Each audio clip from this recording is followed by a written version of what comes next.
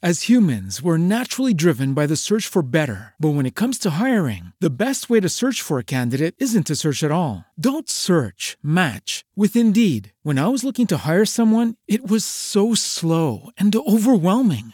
I wish I had used Indeed. If you need to hire, you need Indeed. Indeed is your matching and hiring platform with over 350 million global monthly visitors, according to Indeed data, and a matching engine that helps you find quality candidates fast. Ditch the busy work. Use Indeed for scheduling, screening, and messaging so you can connect with candidates faster. And Indeed doesn't just help you hire faster. 93% of employers agree Indeed delivers the highest quality matches compared to other job sites, according to a recent Indeed survey. And listeners of this show will get a $75 sponsored job credit to get your jobs more visibility at Indeed.com/podcast. That's Indeed.com/podcast. Terms and conditions apply. I salute each and every one with the honorable and the blessing words of grace, mercy, and peace. May they be multiplied unto you.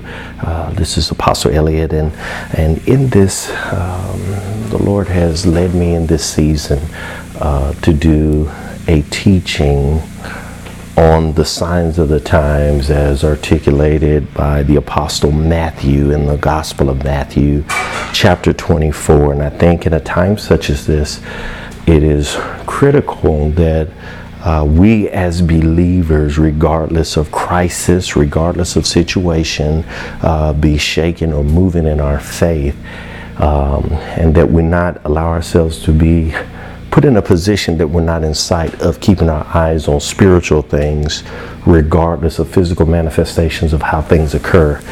Amen. So in that, as I just stated, the Lord is leading me to at least do a series, because Matthew 24 is, as some may say, a little bit of a lengthy chapter, as it has 51 verses. So in this part one, I would like to pay close attention to verses 1 through 8. Amen. Verses 1 through 8. And with that, hopefully be able to articulate what have been some of the physical interpretations, literal interpretations, should I say, of what's being articulated by Scripture, but prayerfully be able to give those who are listening a spiritual revelation of those same words, to continue to grow the spirit man and have the spirit man in an understanding of seeing beyond the natural and being able to see into the supernatural. Amen. So in stating that, for those that have the word of the Lord with them, turn with me to the book of Matthew, chapter 24. And I will also say, as a default, we will find many of these same verses articulated in the other Gospels, as well as some of the epistle writings of the New Testament. But once again, I'm going to use Matthew as the foundation source for my particular teaching on not only end time prophecy, but also on end time of the world. And I articulate it like that because, if I may give a sidebar revelation before even getting here into these specific verses, when we talk end time, many times we fail to articulate what we're referring to as we say end time. We often lump everything together and imply one and the same. But as I say end time, I articulate exactly what I say. End time meaning the conclusion or of the completion of time, or chronos, or chronology, meaning 24 hours in a day, 7 days in a week, 60 minutes in an hour, 60 seconds in a minute. Amen. Because as believers, if we're looking to becoming eternal beings in the Father, then yes, there is a end of time coming. But what we're actually saying is time runs into eternity. There is a season in which what we have been basing our days on by a clock, that will run out and no longer become relevant when it comes to us finally existing as eternal beings.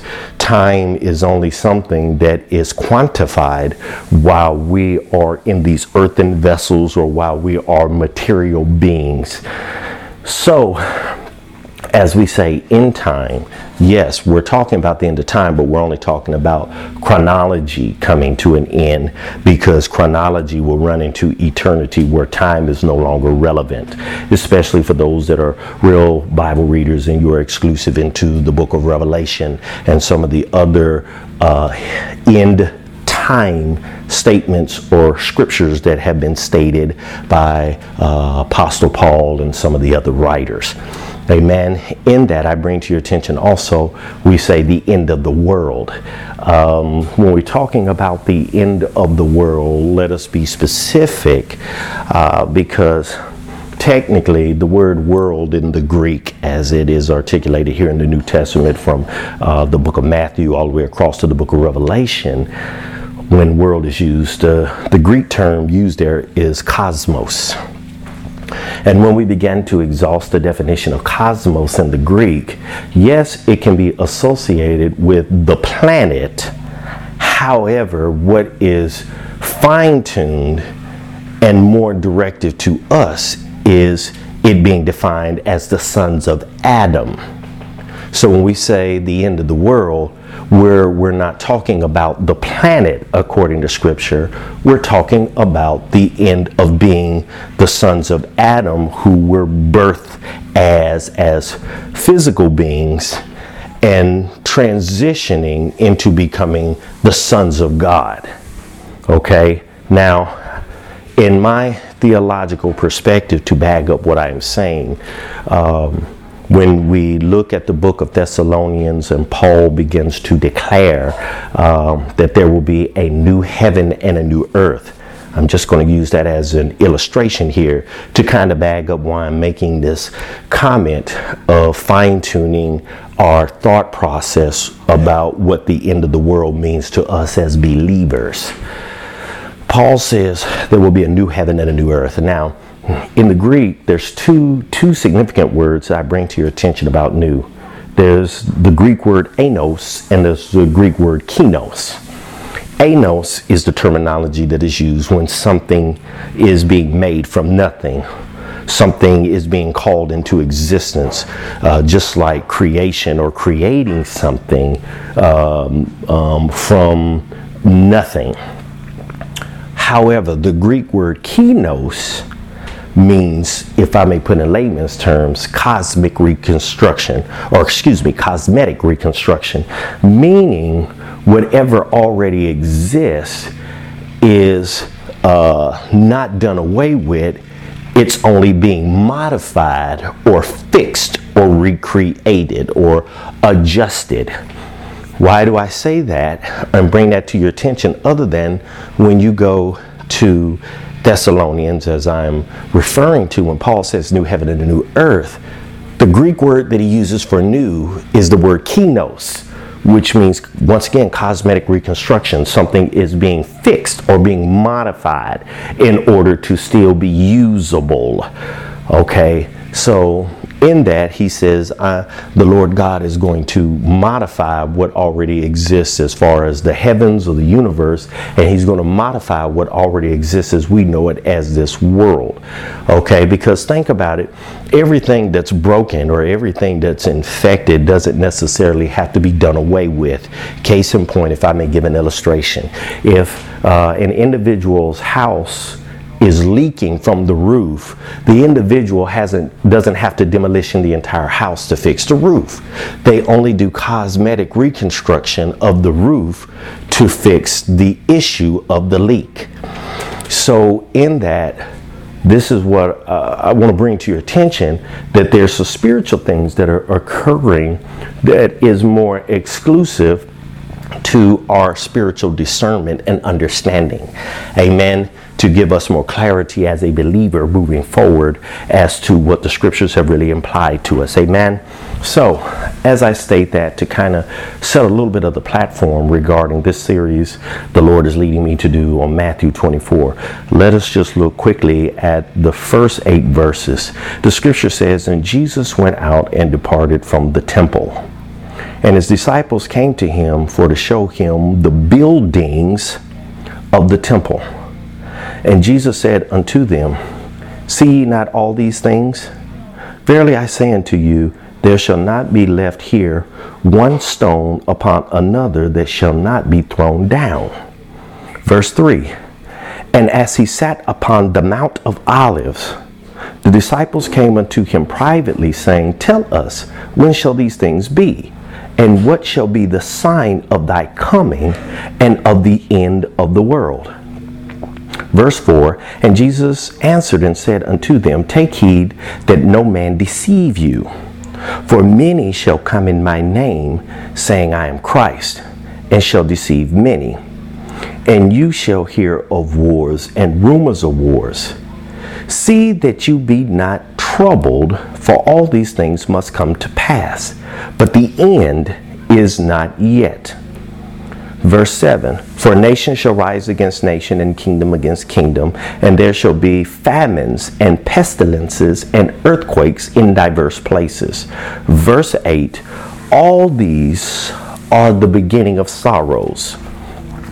Now, as I stated here previously, we can grab a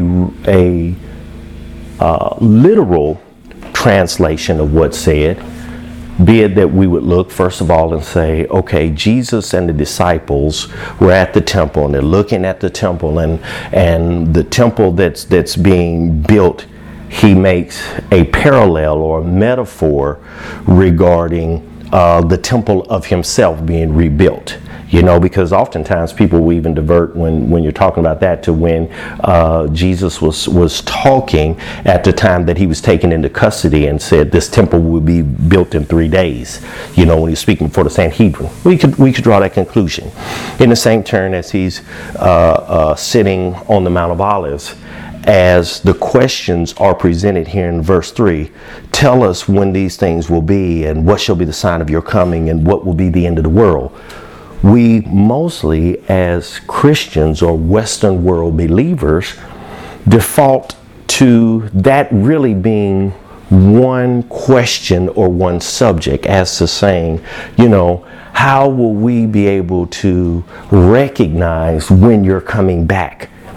All right. In the same turn, we also can look and see along verse 4 how he begins to speak about false prophets that will rise up, that will say, I am him. We could interpret that as to say there's going to be people that's going to pretend to actually be Jesus and coming to people saying, I'm the one, I can heal you, etc. Amen. We could also, you know, as we're continuing to look at these specific verses, we could look at verse 6 and look at that in the literal sense and say, okay, there'll be wars and rumors of wars. All right.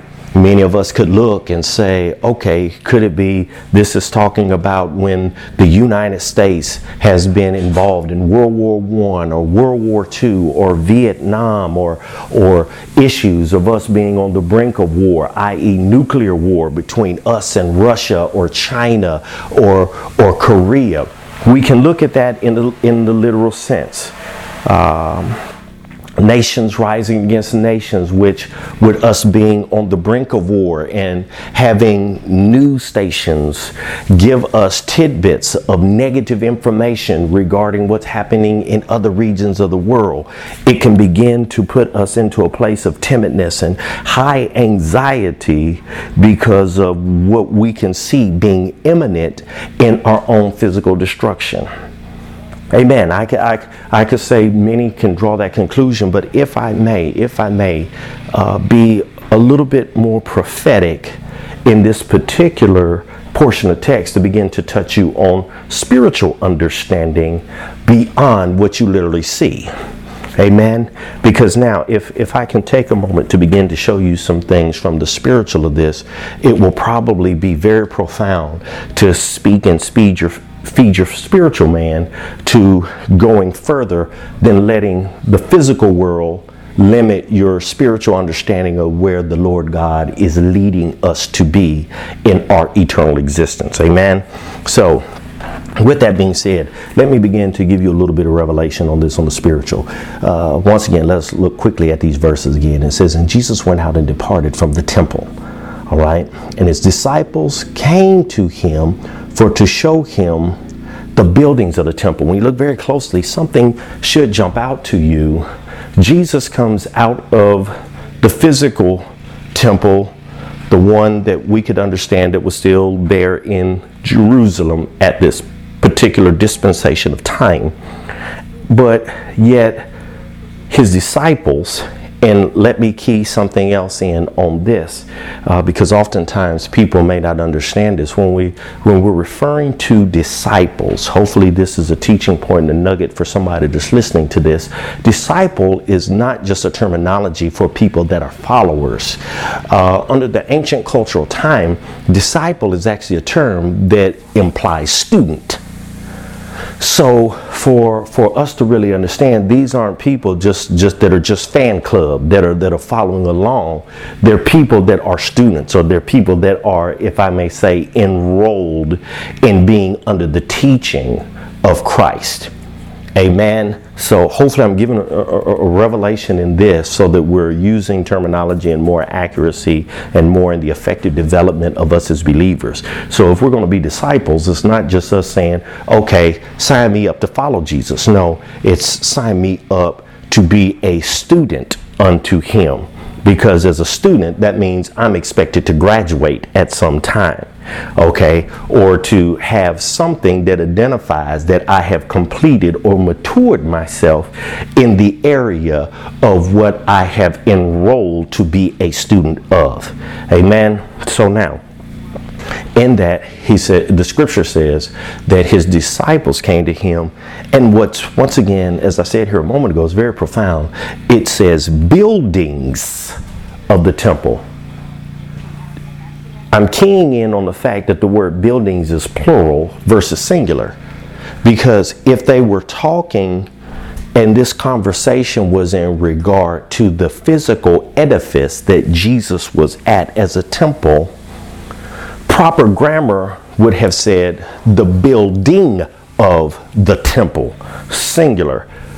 But what's odd is it pluralizes, and what quickly comes to mind for those that are spiritual and have a revelation is, if you remember in 1 Corinthians 3:16 and in 1 Corinthians 6:19, the scripture said, did you not know that your bodies are the temple of the living God, and the Spirit of God dwells in you?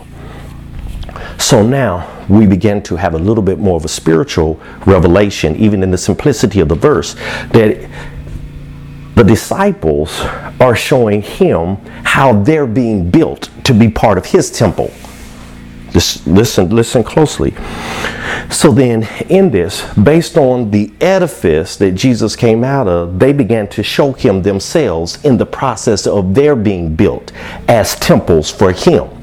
Because remember, even when Jesus dealt with Peter, Peter's name is Petra, which means rock, but it means in the sense of a stone versus Petros, which is a bigger rock or a bigger stone. And if you remember, the scripture says, upon this rock or upon this stone I shall build my church, and the gates of hell shall not prevail against it. So Jesus basically says in that particular scripture that he builds upon a rock. Okay, now I want you to hold that in the back of your mind as we're looking here at these first 8 verses. So verse 2, it says, and Jesus said unto them, see ye not all these things? Verily I say unto you, there shall not be left here one stone upon another that shall not be thrown down.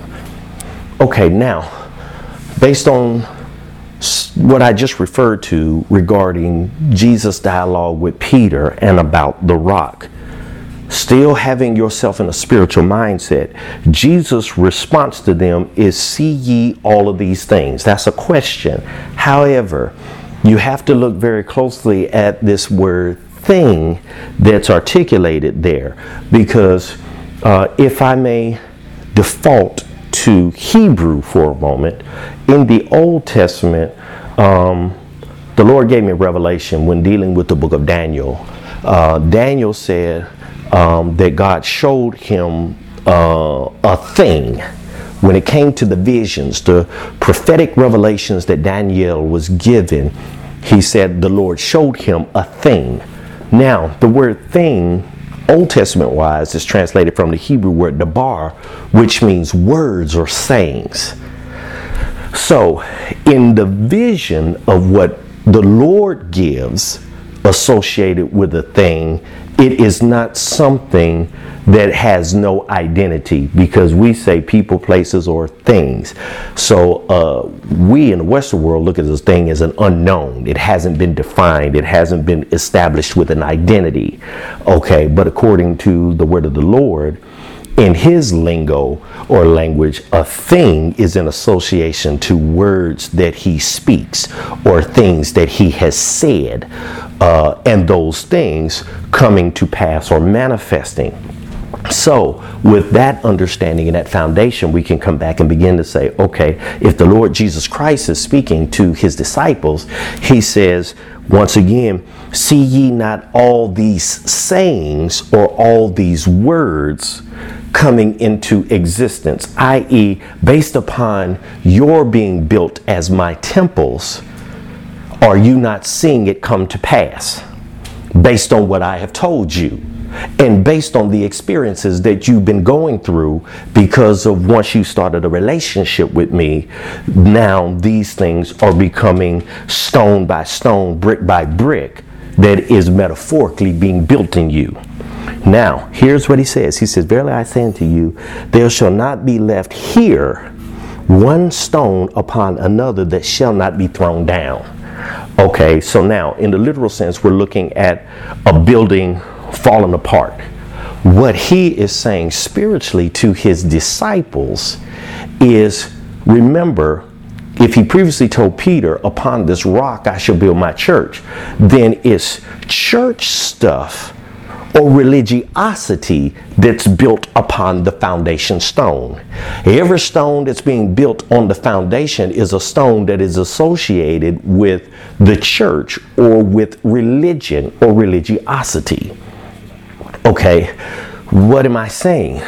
Then the metaphor, the spiritual revelation that Jesus is giving to his disciples is that based upon you being built, there is a time that's coming in your building that stuff that you have already been built in according to church or according to religiosity has to be dissolved.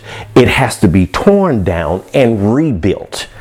Okay, case in point, what he really says is, as his disciples, as his students unto him, everyone in some shape, form, or fashion has to have their Saul to Paul experience. For those that the Bible reads, when you begin to go back and you look at the book of Acts, when Saul was on his journey to Tarsus, Saul was knowledgeable in the things of the word of the Lord. Amen. He had been raised around the Sanhedrin, so he knew the letter of God's word, but he didn't know the spirit of God's word. So he had to have an encounter with Christ in order to, watch this, topple his church status, his religiosity. Technically, if I can say as a metaphor, him being knocked off his horse was him in the place of being a brick on top of the foundation having to be overturned or dissolved so that he could be resurrected or built back up again there going forward under the spirit and the tutelage of Christ. Hope I'm making sense to someone. So in this, he says, there is nothing that is in each and every one of us in being built for him that has not been first dissolved or overturned so it could be rebuilt the correct way in him. Now, still moving on, verse 3. This verse is very profound in this teaching because it's going to possibly set a whole new platform of understanding to anyone that's listening to this teaching right now. It's going to set a whole new preference of understanding Matthew 24 in association with end time or end world prophecy. Amen. Let us look at verse 3. It says, and as he sat upon the Mount of Olives, the disciples came unto him privately, saying, and before I move any further than that to touch this verse, let me bring something to your attention as well. All right. Notice that the scripture says the mountain. as he sat on the Mount of Olives, all right, as he basically foundationalized himself, as he put himself in a place, because sitting starts at the base of a foundation. So when we look at it metaphorically, Jesus plants himself in a high place. Mountain, we can look at literally as a high elevation of territory. However, spiritually, mountains were looked at as high places in spiritual realms, high dimensions.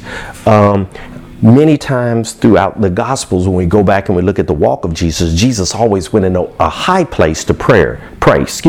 Sometimes people even associate them with ley lines.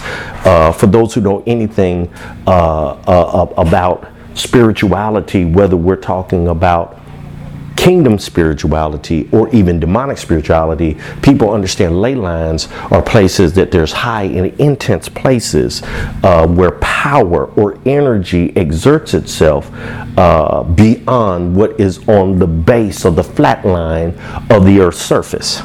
So the high place is the place where spiritual things are intensified.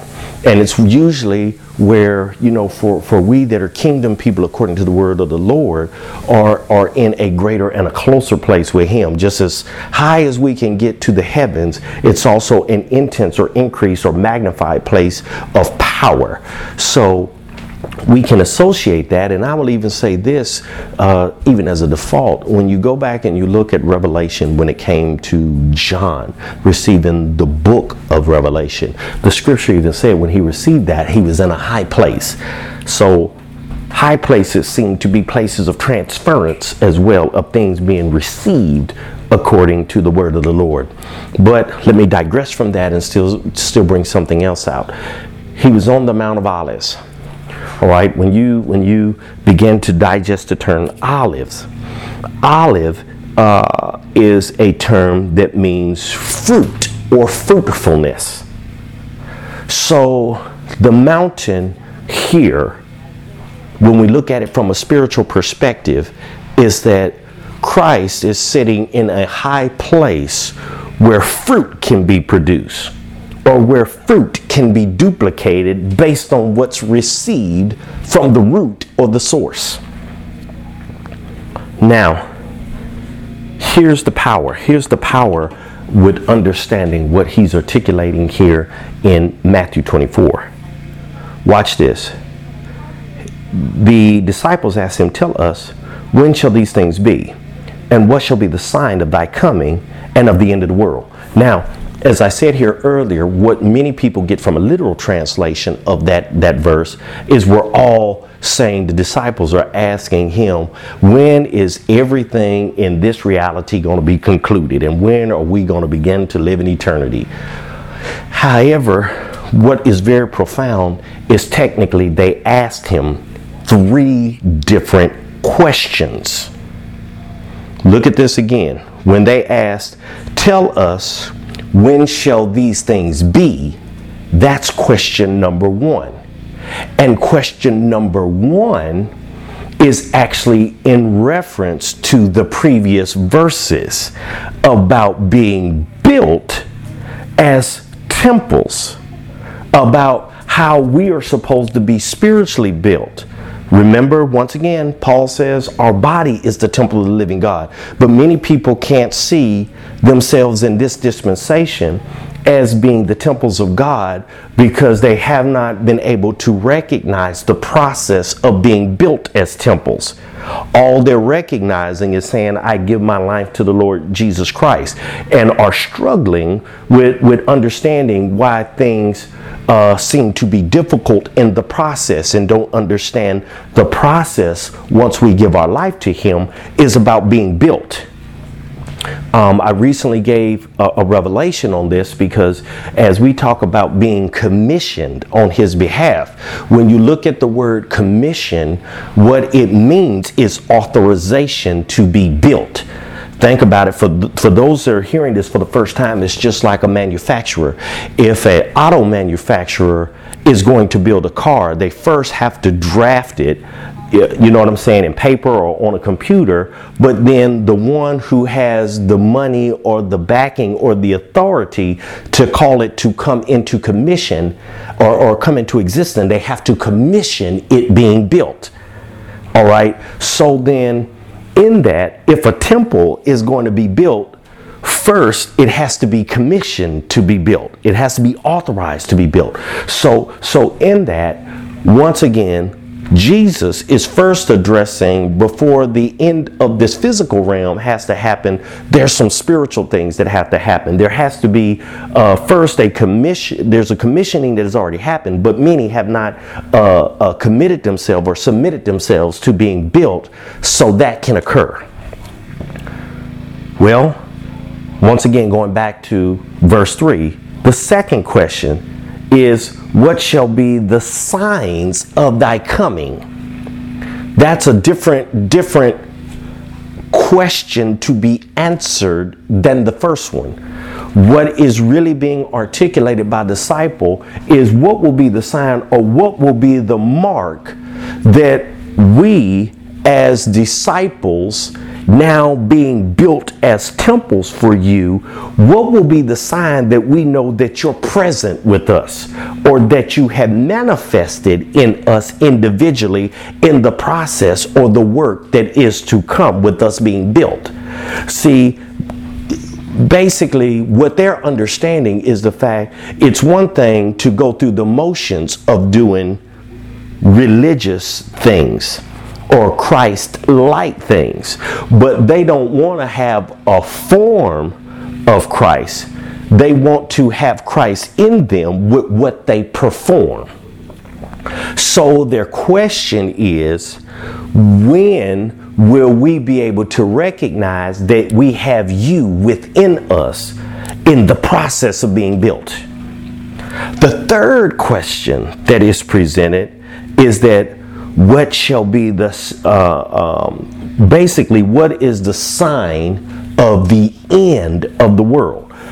Now, the real question they're asking is, what will be the mark that we will know the sons of Adam have come to their conclusion to no longer exist, and we now transition to no longer living as the sons of Adam, because now we're living as the sons of God. We're living in our spiritual identity versus our Adamic identity. These are the three questions that have been presented to Christ in this. Okay, so now that we have a foundation of understanding what's the real question of the signs of the times, at least that the disciples present, here's what else transitions. He begins to answer question number 1 with verse 4. Okay, now in this, and let me sidebar before I go through these last few verses in this teaching, verse 4 through 8. Based on what I just gave as a revelation on these three questions and what the previous verses are talking about, if I could give you a package of what this chapter dissects to you, then it begins talking about our building as earthen vessel temples for Him. Then it begins to transition into answering the first question, i.e., about how we are being dissolved in our religiosity and our forms of church, or our forms of religion, or our forms of how we practice our faith, from the rest of the verses from verse 1 through verse 8. When you get to verse 9 through 11, which I will tie into another teaching, now he begins to bring to our attention the spiritual birthing process, because in your dying or in things being broken off from you, once again, in order to be born again as spiritual beings, there is a birthing process that we are going through based on the building of us as spiritual temples on his behalf. Once you can capture that revelation of understanding verse 9 through 11, verse 12 through 13 is articulating what's the impact of the birthing pain.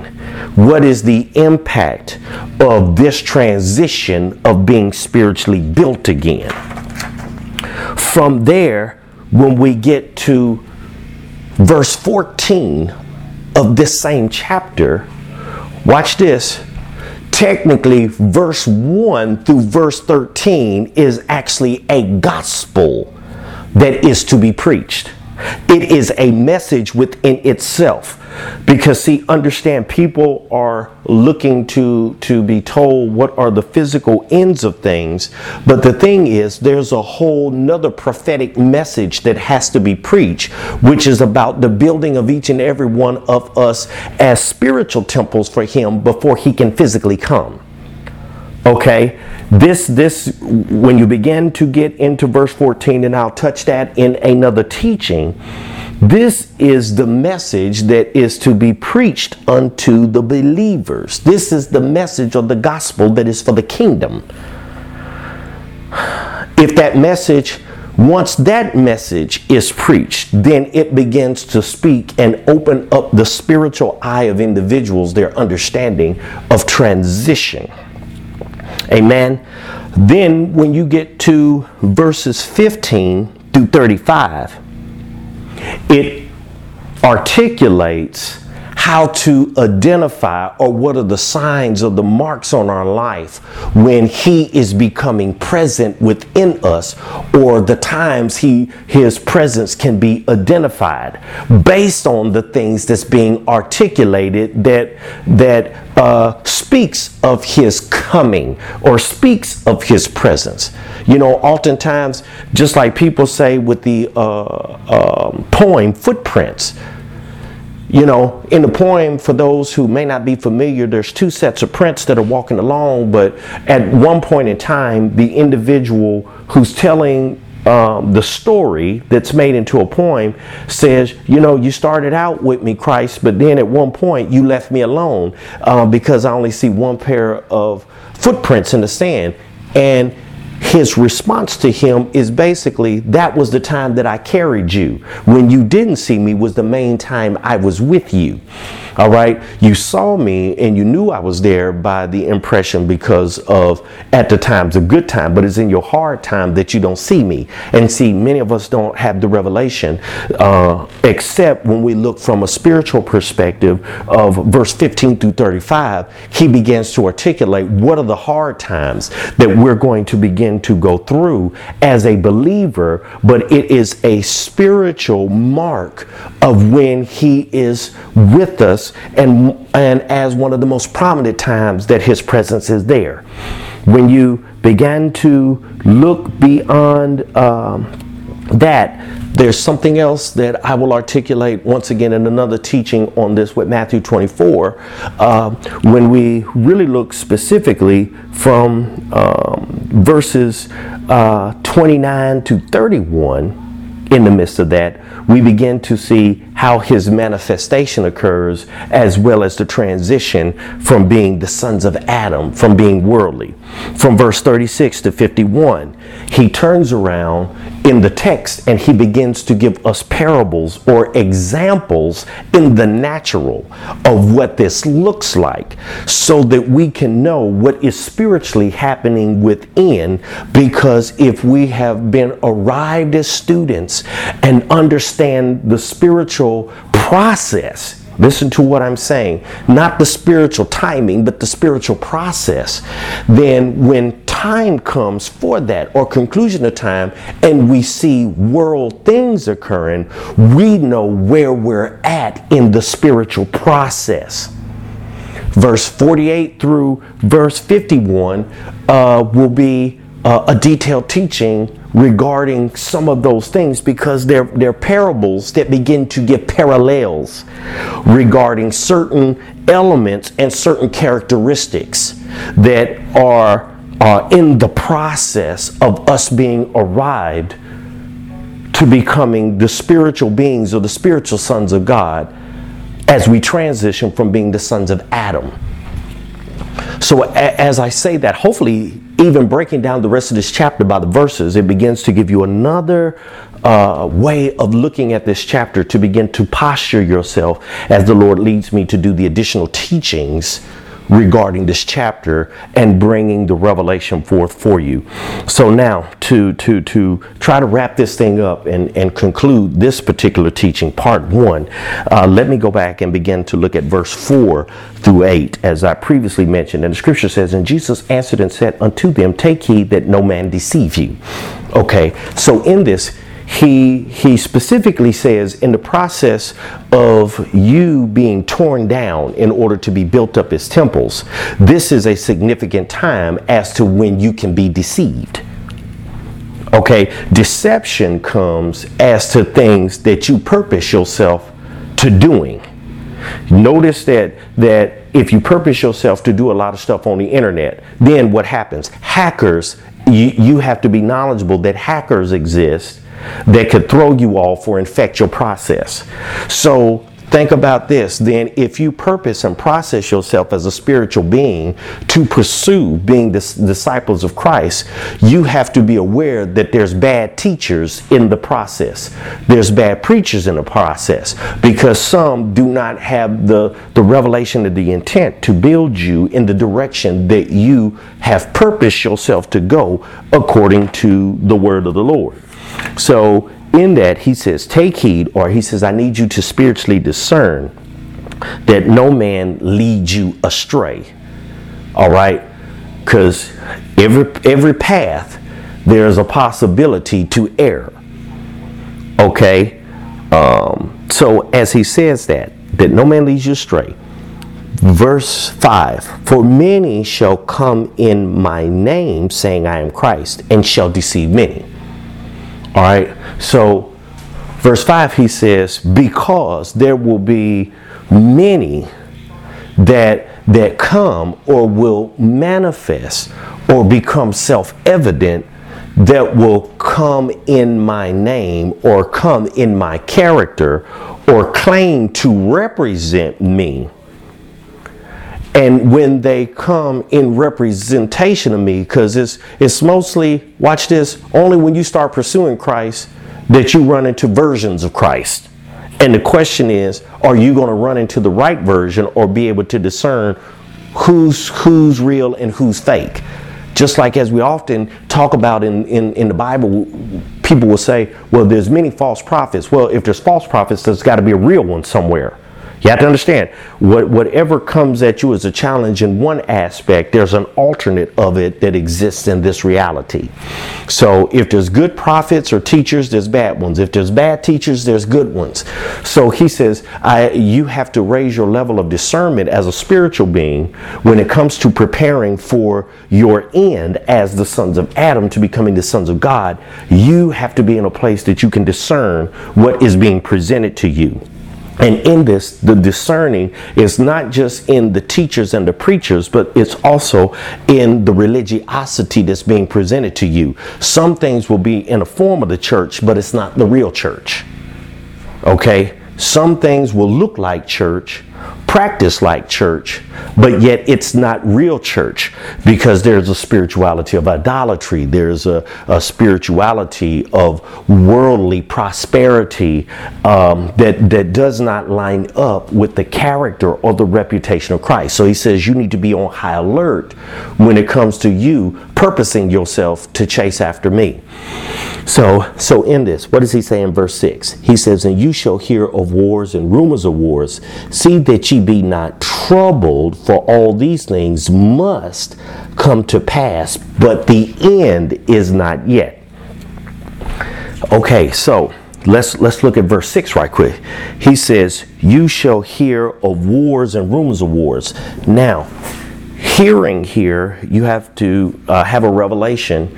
Hearing is a terminology that is referring to understanding. If you go back, Old Testament as well as New Testament, when it says, he that hath an ear, let him hear, in the book of Revelation. All right, hearing in the Greek is a koyo. But the term means not just to get something audibly in your head. It means to audibly receive it, process it, and understand it in order to drive your actions based on what you understand and accept.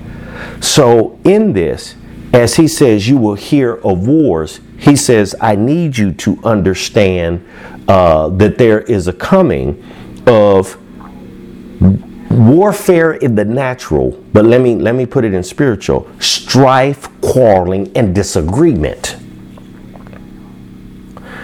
So what I'm giving you a revelation of, he says, in your building as a temple, when it comes to your transformation of dissolving the old you and building you as the new you in me, he says, you will understand the war that you got within yourself.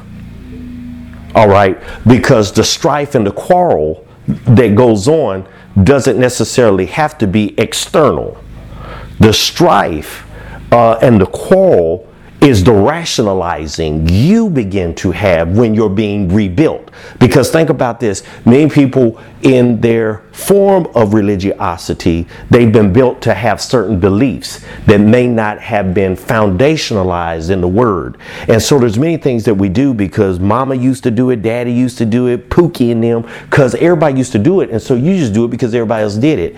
And so in that, when something goes against it, according to the word of the Lord, it causes you to war within yourself, because you're like, really? I've got to stop doing that? Or I didn't know I was doing that in error. And I don't know if I want to accept what they told me, but they showed it to me in the word of the Lord, and it's crystal clear. So the quarrel, the war that you will hear or understand is the one within yourself. You'll have a war within yourself, and then he says you'll have rumors or hearsay. So things will continue to speak in your head to cause more spiritual strife and warfare within you. Then he says, watch this, he says, see that you're not troubled. Because think about this, if this was only talking about external war, every external war that you hear about does not move you. It doesn't deal with you directly. It's things that deal with you directly that causes you as an individual to have high levels of anxiety. So in this, the war is focused on what's happening in you, because it's when you get shook out of what your morals and your ethics and your beliefs are, that's when you feel unsafe. That's when you feel unsteady. That's when you feel troubled, which now goes back to why Christ says, be not troubled, because this is dealing with you. All right. Now, in the same turn, he says, for all these things, or all these sayings, all these words must come to pass, or must manifest in transforming you from being a worldly believer to a true believer, or a spiritual son or daughter. There has to be a time that you go through transition with yourself in order to yield or submit to him to be Lord over you and guide you to bring you to your greater end. And in the process of him bringing you to the greater end, watch this, he turns around and says, but the end is not yet. Meaning, once again, the conclusion or the finale of who you are to become in him is not at this point. It's only the incubation phase. Watch this. Right now, you are being conceived as a seed in the womb of the process. So, in that verse 7, he says, for nation shall rise against nation, and kingdom against kingdom, and there shall be famine and pestilence and earthquakes in diverse places. What is he saying here in verse 7? Well, in this, once again, we're still talking about the building of us as spiritual beings. He's continuing to say, in the incubation process of you being torn down and built up, there's some other spiritual things that have to occur. As he says, nation shall rise against nation. The word nation means Gentiles. It means heathen. It's not talking about a country. Western world-wise, we think a nation is a country like Russia or China or the U.S. or Korea, Africa, etc. But scripture-wise, nation refers to an identification associated with a person being, i.e., a foreigner unto the Lord, or being what the Lord would call a heathen because they don't have a relationship with him. They're out of covenant or have not established a covenant to now no longer be a nation, but be his people or his kindred. So he says, nation will rise against nation in your building, meaning everything of the heathen spirituality will war against itself. Then he says kingdom against kingdom, meaning authority, realm of dominion shall rise against realm of dominion, because in a rebuilding process, once again, some things that you thought you were foundationed in is now unstable. Those things begin to happen. He says famine will occur, meaning there will be a lack of food. But watch this, it brings back a true revelation when we talk about a lack of food. Remember, in the Old Testament, the prophet says, in the last days, there will be a famine in the land, but it is not a famine of food and drink, but it's of hearing the word of the Lord. As we understood here, and as I just articulated, hearing is something that becomes significant when it comes to receiving the word of the Lord in the process of your spiritual rebuilding. So the famine that he's talking about is your spiritual hearing ability to process and accept and receive and begin to be purposed towards what you have been given to be built in. Now, he not only says there's famine, but he says there's pestilence.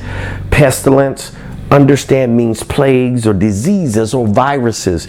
There's things that will be impacting you that will cause you to be sick or be in a place that you're not in full health in the process of what is happening in the transition.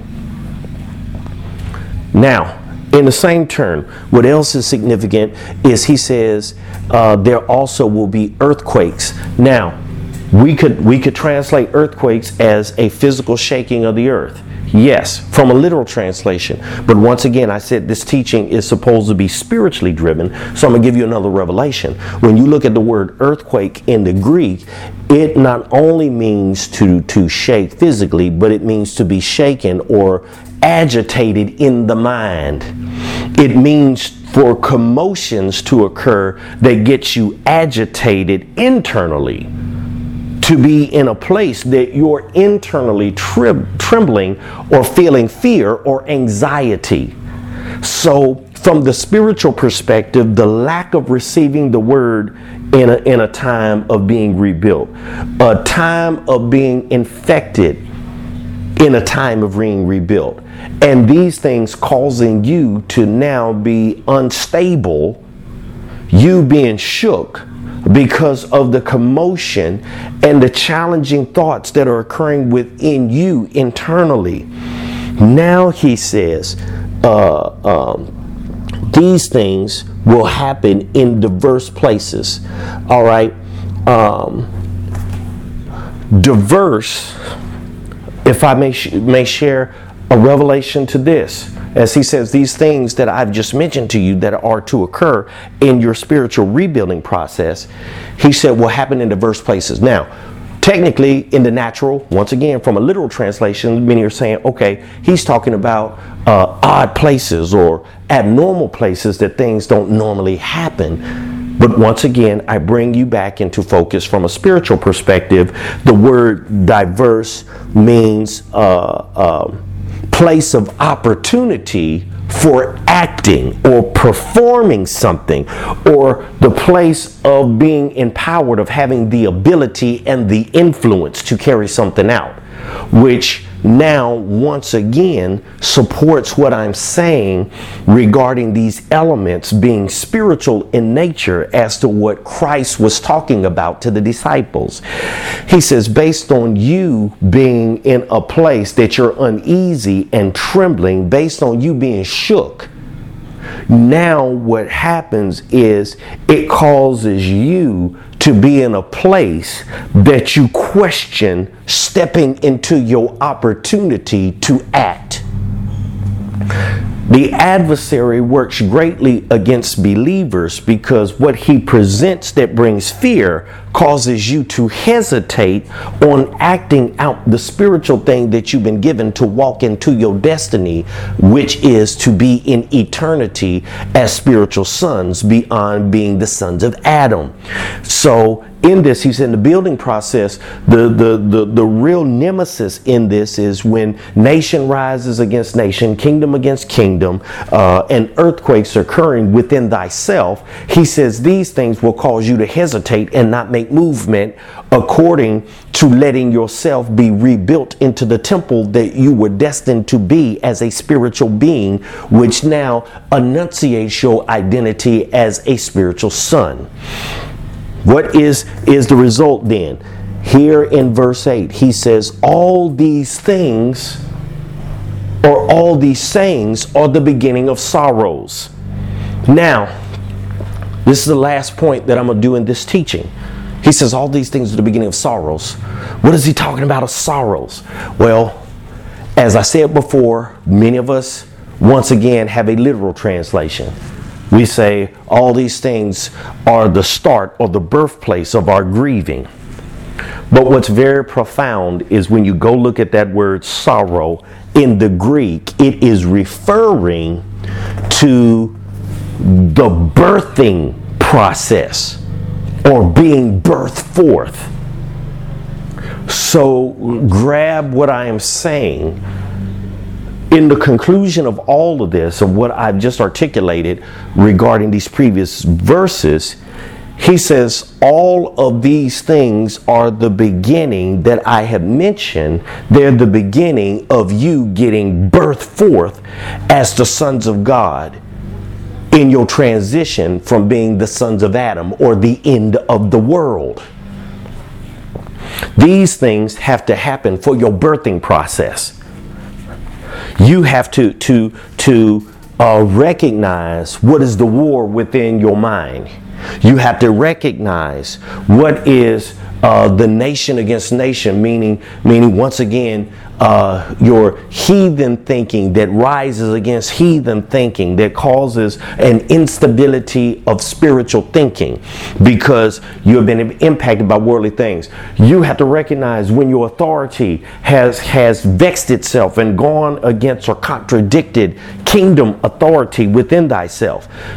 You will recognize there's a time that comes that no longer you're getting a word or being able to hear a word from the Lord.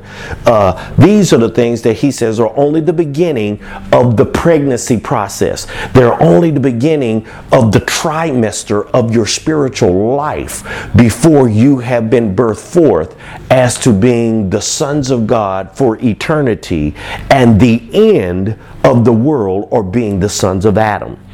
Amen. So in that, I'm going to conclude that here part 1 on Matthew 24, the signs of the times. Amen. Prayerfully, this is a blessing to anyone that takes the time to listen and absorb what I've just shared with you. And I hope it proves to be a mighty blessing of understanding to grow you in your spiritual understanding of the word of the Lord. Amen, amen, and amen. Lucky Land Casino, asking people, what's the weirdest place you've gotten lucky? Lucky? In line at the deli, I guess? Aha, in my dentist's office. More than once, actually. Do I have to say? Yes, you do. In the car before my kids' PTA meeting. Really? Yes. Excuse me, what's the weirdest place you've gotten lucky? I never win and tell. Well, there you have it. You can get lucky anywhere, playing at LuckyLandSlots.com. Play for free right now. Are you feeling lucky? No purchase necessary. Void where prohibited by law. 18 plus. Terms and conditions apply. See website for details.